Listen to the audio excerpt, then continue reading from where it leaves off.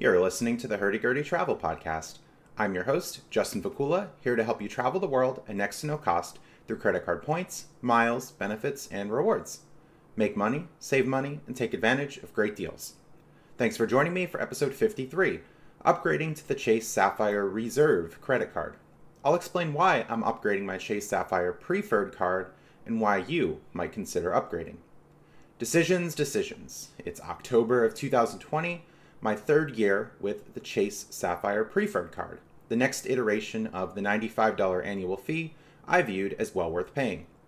For 2 years with the Chase Sapphire Preferred, I enjoyed limited time bonus categories, Chase offers, the ability to transfer Ultimate Rewards points to Hyatt, and even referral bonuses. I combined points I earned through the Chase Sapphire Preferred with my Chase Ink Cash Card, rather than only getting 1% back through cashing out points. Downgrading the Chase Sapphire Preferred is out of the question for me.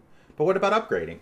Does it make sense to bite the bullet of a $550 annual fee compared to the usual $95 annual fee?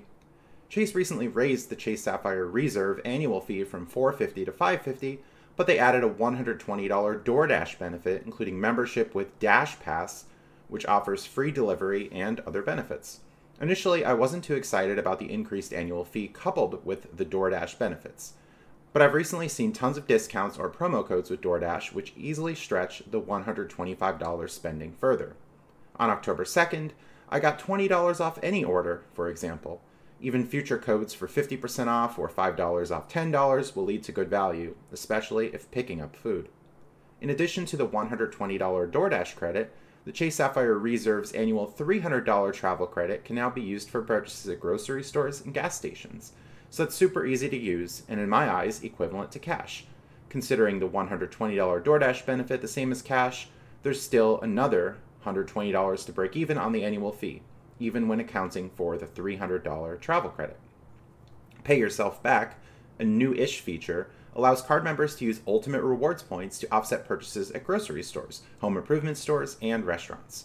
I wouldn't suggest using Pay Yourself Back for home improvement purchases, because Lowe's and Home Depot gift cards, 10% off or better, are easy to come by. I'm instead happy to use Pay Yourself Back for larger purchases at grocery stores I usually can't get with discounts. This Pay Yourself Back purchase eraser type feature values points on the Reserve card at 1.5 cents per point and probably won't be around for years to come. The Chase Sapphire Preferred now has Pay Yourself Back as well, but only at 1.25 cents per point. With the Reserve card, I can cash out 50,000 points I have for $750. 50,000 points with the Preferred would only be worth $625 for a difference of $125 per 50,000 points. So, should one cash out at 1.5 or transfer to Hyatt? I love staying at Hyatt properties for 5,000 points a night when low rates are available. Sometimes Hyatt stays will cost 8,000 or more points though, so great value at about 2 cents per point isn't always possible. So if you're getting closer and closer to 1.5 cents per point when booking with Hyatt, cashing out at 1.5 cents per point should be more appealing. And what about other hotel programs? I have more than 1.4 million points with Hilton, thanks to great promotions and cards with American Express. I have Diamond status with Caesars Rewards and have been getting room rates of either free or $10 a night, likely due to past poker play. I also get free room offers with MGM, likely thanks to my gold status and activity from the MGM MasterCard. It's a no-brainer to stay with rock-bottom cash rates compared to using even 5,000 Hyatt points or 20,000 Hilton points per night. With so many great hotel options outside Hyatt, the need to transfer to Hyatt lessens. I currently have more than 220,000 Hyatt points, and I will continue to earn Ultimate Rewards in the future when Pay Yourself Back is likely no longer an option. What about airlines? Some may have used points for flights, either through Chase's travel portal or transferring points to airlines like United and Southwest. If one has the bases covered with airline programs, meaning they aren't reliant on UR transfers for future flights, the urge to cash out points should increase. I have more than 750,000 Delta Sky miles, 70,000 miles with American Airlines, and 50,000 JetBlue TrueBlue points. And I'm not flying very much now, so I'm eager to cash out Ultimate Rewards at 1.5 cents per point. Once again, we see that having multiple credit cards for lots of options pays off. Valuing the DoorDash benefit at $120 or more, entirely using a $300 travel credit, and getting great value from Pay Yourself Back at 1.5 cents per point, I said yes to the upgrade from Preferred to Reserve.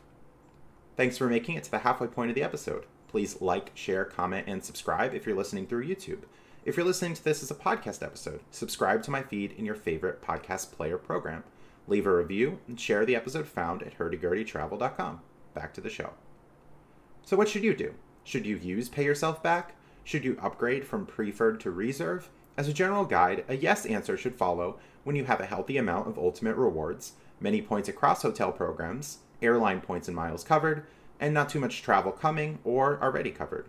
Consider biting the bullet of a higher annual fee because it can be a great investment.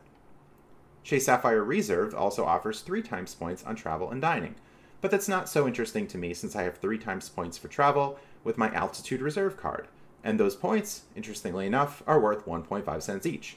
I also have 4 times points with my American Express Gold card for dining.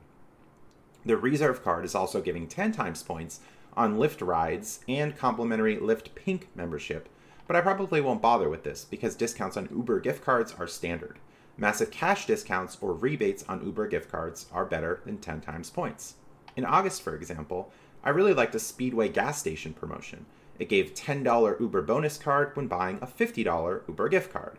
That's a 20% rebate atop everyone's favorite Speedway points and credit card multipliers for gas station purchases. I just load the Uber balances to my Uber app and move on with life. You can often find more Uber gift card deals at clubhouse stores like BJ's and Sam's Club, drugstores, and grocery stores. Some travel and purchase protections from Chase Sapphire Reserve may be valuable to you as well. Maybe we'll even see more Sapphire Reserve bonus categories like gas and groceries in 2020 or even 2021. I don't plan on using the Reserve for so-called everyday spending.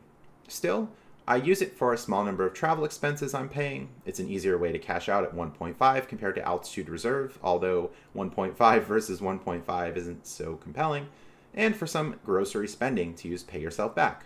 I won't use it for dining. Not every card will be a slam dunk in all areas like everyday spending, and that's okay.